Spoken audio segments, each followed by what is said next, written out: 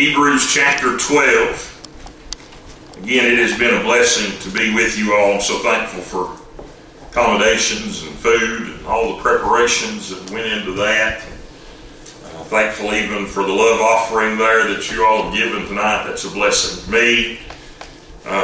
It's just been a really good time for us to be here as well and spend this time with you in fellowship and worship service together.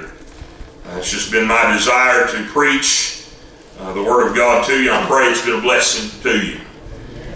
If you will, notice with me verse 2, Hebrews 12. We looked last night at verse number 1 concerning this race of faith that we are running. And we left off there in verse 1. We'll take up with verse 2 today. The idea of the race is still in mind here. Paul's still speaking about us running here. When he's telling us to do what he says to do here in verse number 2, looking unto Jesus, the author and finisher of our faith, who for the joy that was set before him endured the cross, despising the shame, and is set down at the right hand of the throne of God. Love this verse of Scripture. Particularly the idea of his joy. The idea of his joy. We've been looking here beginning in chapter 10 all the way through chapter number 12. Paul has been declaring to us our need for faith. That we would have faith in our Lord as we walk, as we serve Him, as we run this race that He's called us to, that we have to have faith. That faith comes by Him, as we've already looked at there in Ephesians chapter 2. We realize that faith is a gift from God given us. That without that faith, we don't have Him. Without that faith, we don't have no place before Him. It is by that faith that He's made known, that He's given us that belief in Him and what He has accomplished and what He has done for us. And so as we read already many times there in Ephesians 2, for by grace are you saved through faith. It is a gift of God, not of works, lest any man should boast. It is a gift from Him, and Paul says we have to have it if we're going to run this race. If we're going to walk the walk that God has given us to have, then we're going to have that faith. But our faith, again, he gives us the example there in chapter 11 that we looked at the other night, all of those names, all of those stories, and we can see their faithfulness in their walk, in their service to the Lord. And again, we can see those, and we can be maybe inspired by their faithfulness in those times and in their particular stories. But when we are running the race, our faith is to be fixed upon our Lord Jesus. He is, as Paul describes Him here, the author of our faith. He's the one that has given it to us. He is the one that has provided it for us. It is a gift from Him. It is a gift that He has worked for us. It's not something we have worked in ourselves. It's not something we can drum up in ourselves. It is worked by our Lord, given us by our Lord. He is the author of it, and He is the keeper of it, as we've already looked at there in John chapter 10. He describes that very clearly there, verse 28 through verse number 30, that He is the one that keeps us in Himself. By His grace, He keeps His people. He will not let us go. He declares there in John chapter 6, all that the Father giveth me will come unto me, and him that cometh to me I will in no wise cast out. And He also says there in John chapter 6, I will lose nothing. I will lose nothing. So all that are His, all that he died for, as we were talking about right there at the beginning before service started, all that he died for, all that he shed his blood for on the cross, all that he was conscious of his children while hanging in our place on the cross, he will lose none of them. None. He keeps us. So he is the author of our faith. He is the finisher of our faith. He's the one that keeps it. He is the one that will complete it in us. He's the one that will bring it to fruition, the fullness of our faith, when we are at last in his presence, when there will no longer be a need for faith. He will be the one that finishes it, you see, when we are at last there in his presence before him. He is the author and the finisher of our faith. Now, again, he gives us these examples here in chapter 11 of these many that he has declared concerning their faith. Gives us this list, tells us about their faithfulness in their day and their time. And these folks, they show characteristics of faith. They show what faith is produced in them, you see. But Jesus doesn't show characteristics of faith. He is faith. He's the author and finisher of it, you see. He doesn't show characteristics of faith. He is the one that gives it unto us, his people. And so, he is the author. He is the finisher of our faith. He is the one that we are to be looking on as we run this race. Now, there are those that try to make him author and have no problem with him being the author of their faith, but they try to take the finishing on for themselves. We don't have any power to finish it. We don't have any power to finish it. He is both the author and the finisher. He keeps us. He works in us. He will accomplish all that he is set to accomplish in us. He will lose nothing. He will lose nothing. So, he is our example here. And we read him, not only did he run the race that is before us, but he run the race in the sense that it was the most difficult one to be run. So that you and I don't have to run that part of it. We still have to run the course. We still have obstacles in our path as we go. But without him before us, there's nothing for us to run. There's no path for us to follow, you see. He's run the race before us, and he run the most difficult one, and he did so without wavering and without sin. He ran that race perfectly. He ran that race in all righteousness, you see. Hebrews chapter 4, verse number 15, Paul writes here in this passage concerning our Lord's place as our great high priest. Paul speaks of him in our text there, seated at the right hand of the throne of God, and he tells us here in verse 15 of chapter 4, "For we have not a high priest which cannot be touched with the feeling of our infirmities, but was in all points tempted like as we are, yet without sin."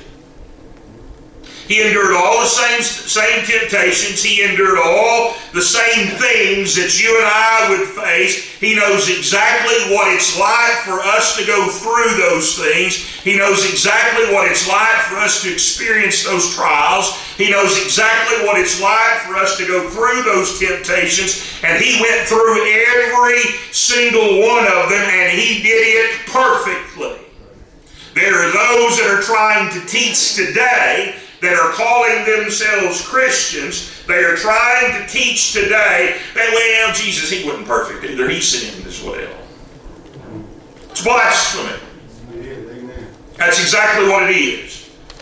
And they have no right calling themselves a Christian, nor do they have right calling themselves a child of God and demeaning the very one who gave his life to redeem us unto himself. He did so perfectly. Listen, if he sinned, you and I are yet in our sins. If he has failed in the race that he run, then you and I do not have salvation. It is a requirement, you see, that Christ Jesus do so, live that perfect, sinless life to fulfill the law of God. It is a requirement that he do so in our stead, or we don't have salvation. It is a requirement, and he did it. The Scriptures declare he did it. It was proved he did it when he came forth out of the grave.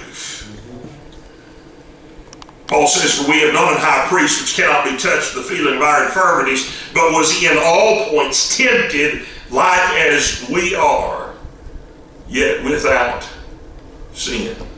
You have those temptations come up in your life, those things that rise in your heart, those things that rise up in your head. And listen, Satan knows your weaknesses. He's been around long enough. He don't know all things, but he's been around long enough he can see them. He can see what's going on. He can see where we are weak the most, and that's the things he throws up in front of us. He knows what gets our attention. He knows what stirs in our hearts.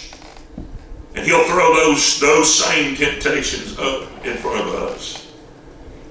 Remember when those temptations rise in you, our Lord faced them. And he went through them. And he did so without sin. He can lead you through them as well. He's provided, he says, he's provided a way out of those temptations for us. If we'll hold to him. If we'll look unto Jesus, the author and finisher of our faith. He's run that race perfectly. Perfectly. Now notice here again, in verse 2, he says he looked unto Jesus, the author and finisher of our faith, who for the joy that was set before him endured the cross, despising the shame, and is set down at the right hand of the throne of God. Who for the joy. Who for the joy. What was this joy? I've heard some say that the joy was the cross itself. And that's not what it says here. It says he endured it because of the joy. He prayed concerning the cross that this was something that was going to cause him great turmoil. This was something, and he tells us right here, even in this passage, that was going to cause him great shame. You see. He endured the cross, despised the shame. It wasn't the cross that was his joy. What was his joy? Three things Scripture tells us that I believe make up this joy. Three things. Go back to John chapter 17. John chapter number 17. This is our Lord's high priestly prayer. You hear people sometimes quote Matthew chapter 6 and say, let's say the Lord's Prayer. That's the model prayer. It's not the Lord's Prayer. The Lord's Prayer is recorded for us here in John 17. Look here in this passage. This is the night before his arrest, or the night of his arrest, before his crucifixion. He is teaching his disciples here. He's taken the last Passover with them. He institutes the Lord's Supper here with them. He washes their feet there in John chapter 13. He tells them of his death and his going away from them and his coming again there in chapter 14. Chapter 15, he tells them why it's so necessary that we as his children hang on to him, that we have to be in him, that we have to have him, that we cannot do this life, we cannot run this race without the presence of our Lord. Chapter 16, he tells us concerning the Spirit and the coming of the Spirit. Says that as well in chapter 14, that he's going to be the one who lead us and guide us into all truth. And they go into the garden, he prays there, and while here we have this prayer recorded in chapter number 17 here, his high priestly prayer. He prays for those that are with him there, and he prays for those that are with him here. I love this prayer because I can read through this prayer and see where my Lord prayed for me.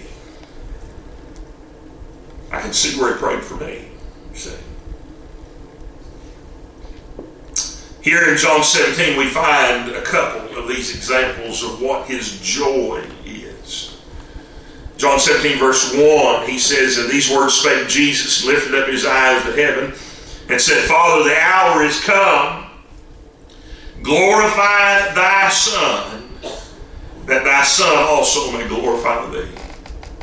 Verse 5, "And now, O Father, glorify thou me in thine own self with the glory which I had with thee before the world was."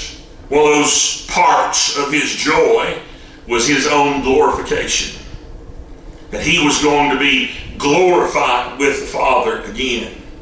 That he was going to take that back on himself. He had laid it aside to come into this world, take upon himself the likeness of sinful flesh and dwell among us and live that perfect sinless life to earn for us righteousness, and there in our place go to the cross of Calvary, give himself there on that cross, take our sin upon himself there, bear it, and pay for it there for us, that he might in return give unto us his righteousness.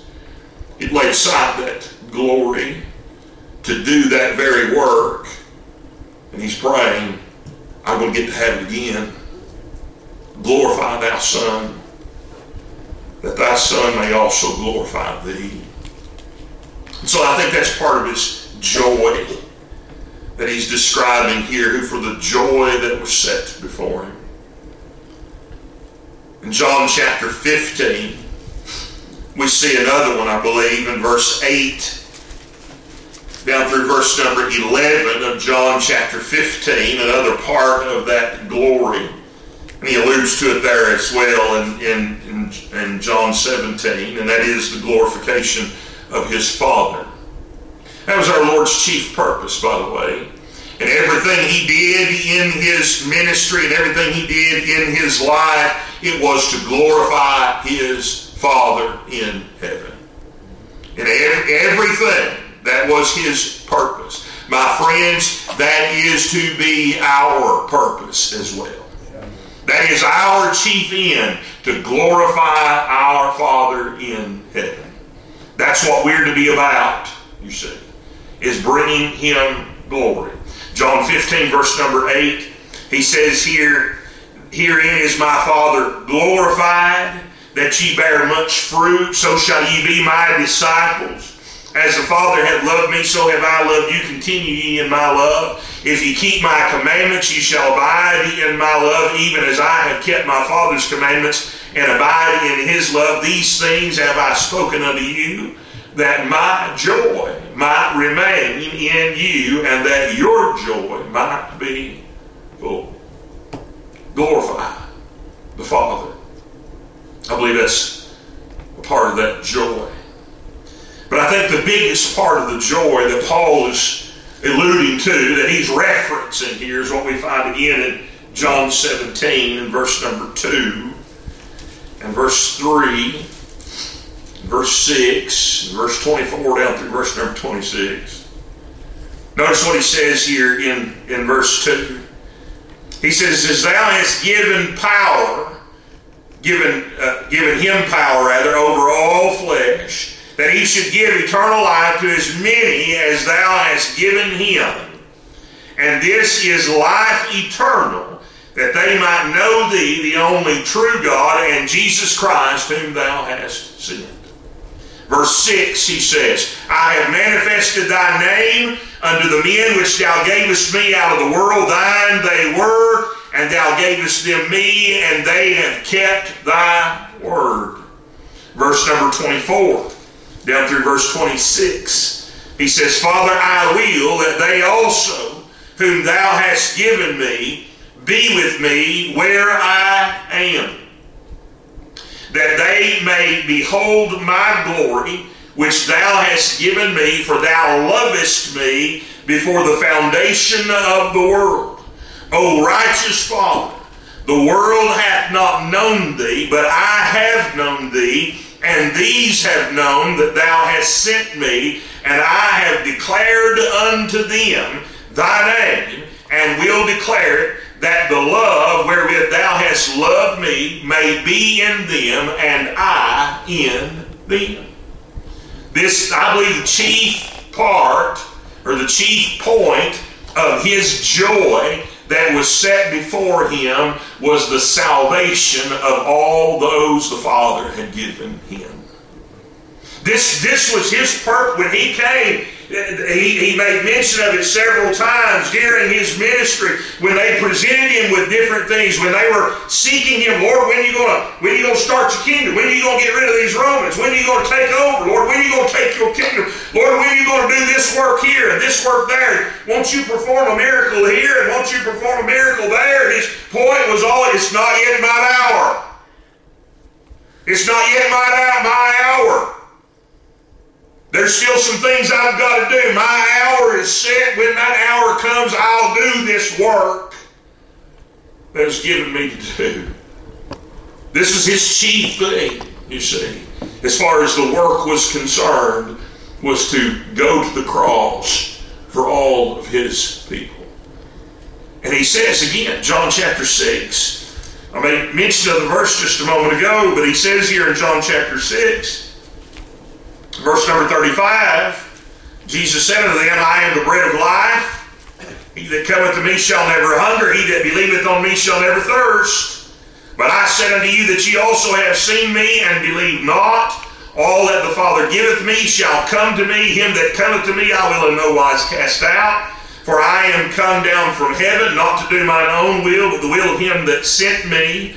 And this is the Father's will which hath sent me, that of all which he hath given me I should lose nothing, but should raise it up again at the last day.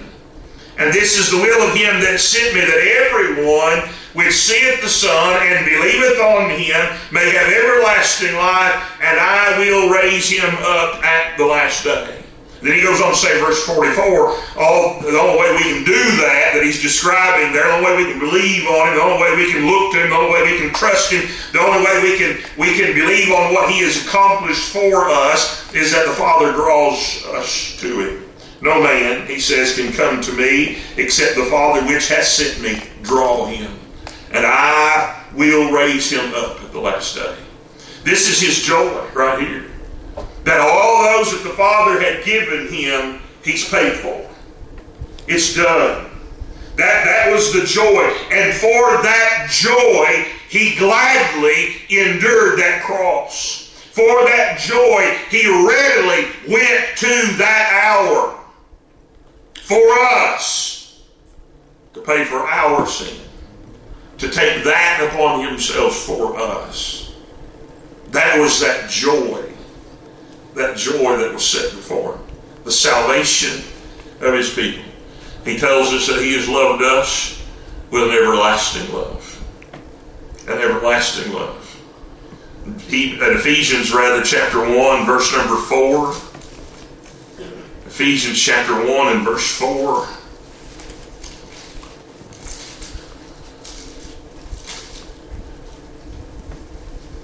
Paul describes here in Ephesians chapter 1, God's working on our behalf.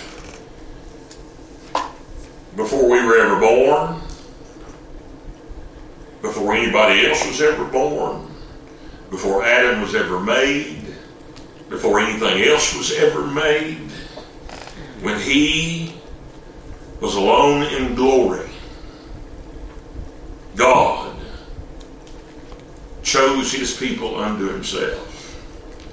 Now, he has given us a time stamp so that we can have some kind of reference that we're able to understand. So our finite mind can some way grasp what he is telling us. But the reality is, because my God is omniscient, because he knows all things, my name and your name are eternal in his mind. We're given a timestamp that he elected, or that he chose us. But because of who he is, we know there was never a time that he actually sat down and said, okay, this one and not this one, this one and not this. That's not the way. He's always known us. And that's remarkable to me. Why? Why me? Why would he, 2,000 years removed from my Lord? In eternity, removed from his knowledge. Yet he knew me. Not only did he know me, but then he makes everything. He sets it in order. He puts it in place, and then he begins to work through time to get to my time when I am. And he literally, listen now, if you're a child of God today, our Lord has literally worked all of history to bring to you the gospel of Christ Jesus. All of history to put you where you needed to be to hear the gospel, proclaim that the Spirit make it real in your heart, that you would know Christ Jesus as Lord. All of history worked to bring to pass grace in you. I can't fathom that. I can't understand that. It's too great for me to try to fix in my mind. But it's what my Lord has done. That was his joy. That was his joy. To redeem me. This is what he says there in verse 4. According as he hath chosen us in him before the foundation of the world, that we should be holy and without blame before him in love, having predestinated us to the adoption of children by Jesus Christ to himself, according to the good pleasure of his will, to the praise of the glory of his grace, wherein he hath made us accepted in the beloved. Accepted or graced in the beloved. In whom we have redemption through his blood, the forgiveness of sins, according to the riches of his grace, wherein he hath abounded toward us in all wisdom and prudence. This is the joy that was set before my Lord, that he would endure the cross on my behalf. The captain of our faith, our Savior, our King, went to his hour, knowing full well the outcome ordained, knowing exactly what he would endure in that time. He was mocked, he was beaten, he was scourged, they plucked the beard from his face, they nailed him to a cross.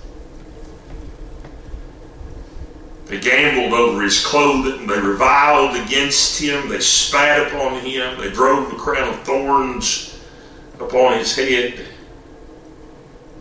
And there he died. They pierced his side. And he was buried in the ground. And that's what man did to him. In Isaiah chapter 53, we read here, Isaiah writes for us what the Father did to him. Here he describes what he endured from his Father. This, by the way, what he endured from his Father, that is what paid for our sins. Roman nails didn't do it. The Roman scourging didn't do it. The Roman crown of thorns didn't do it. The people crying, "Crucify him," didn't do it. That's not what paid for it. It was what the Father did to him is what paid for my sins and your sins. Isaiah 53 describes this for us. Isaiah writes, "Who hath believed our report? And to whom is the arm of the Lord revealed? For he shall grow up before him as a tender plant, and as a root out of a dry ground. He hath no form nor comeliness, and when we shall see him, there's no beauty that we should desire him. He was despised and rejected of men, a man of sorrows and acquainted with grief, and we hid as it were our faces from him. He was despised, and we esteemed him not. Surely he hath borne our griefs and carried our sorrows, yet we did esteem him stricken, smitten of God, and afflicted. But he was wounded for our transgressions. He was bruised for our iniquities. The chastisement of our peace was upon him, and with his stripes we are healed. All we like sheep have gone astray. We have turned every one to his own way, and the Lord hath laid on him the iniquity of us all. He was oppressed, and he was afflicted, yet he opened not his mouth. He is brought as a lamb to the slaughter, and as a sheep before her shearers is dumb, so he openeth not his mouth. He was taken from prison and from judgment, and who shall declare his generation? For he was cut off out of the land of the living. For the transgression of my people was he stricken. He made his grave with the wicked and with the rich in his death, because he had done no violence, neither was any deceit in his mouth. Yet it pleased the Lord to bruise him. It is what his Father did to him that paid for your sin. It is what his Father did to him that paid for my sin. And it pleased the Lord to bruise him. He hath put him to grief. When thou shalt make his soul an offering for sin, he shall see his seed. He shall prolong his days, and the pleasure of the Lord shall prosper in his hand. How can he see his seed? Except he be resurrected. He shall see of the travail of his soul, and shall be satisfied. When was that satisfaction complete? When Christ Jesus hung there on the cross and said, "It is finished." It is finished. By his knowledge shall my righteous servant justify many, for he shall bear their iniquities. Therefore will I divide him a portion with the great, and he shall divide the spoil with the strong, because he hath poured out his soul unto death, and he was numbered with the transgressors. Verse 11 again, he shall see of the travail of his soul, and shall be satisfied. By his knowledge That word knowledge is the same as in the New Testament as foreknowledge. By his knowledge shall my righteous servant justify many. For he shall bear their iniquities. That's the joy that was set before him. Our Lord endured the cross. He despised the shame in order to make the payment for you and I.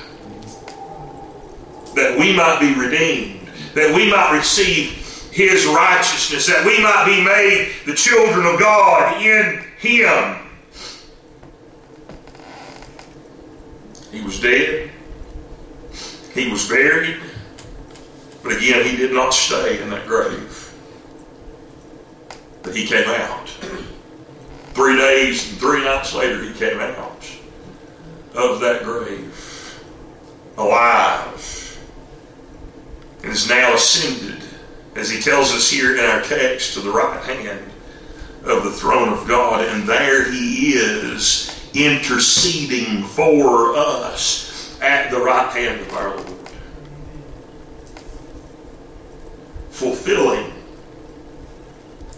Fulfilling his joy in us. Who for the joy that was set before him endured the cross, despising the shame, and is set down at the right hand of the throne of God. He has accomplished this for us. The author and finisher of our faith. He's accomplished that we would have faith, that we would have righteousness, that we would have life in him. He has accomplished that. He has endured that because he wanted to, and because he loved us. Those are the only 2 reasons you find in the Scripture.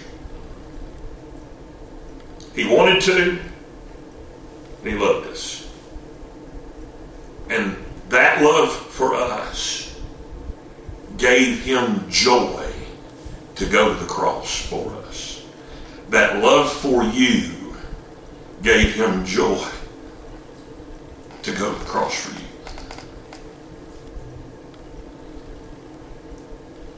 Look unto Jesus. Look unto Jesus, the author, finisher of our faith. Look unto him. He is the only hope of salvation. He is the only way of peace with God. He is the only way of righteousness for the sinner. He is the only way of eternal life in his presence. You must have Jesus. Amen. Look unto him, the author and finisher of our faith. Brother Don, would you come?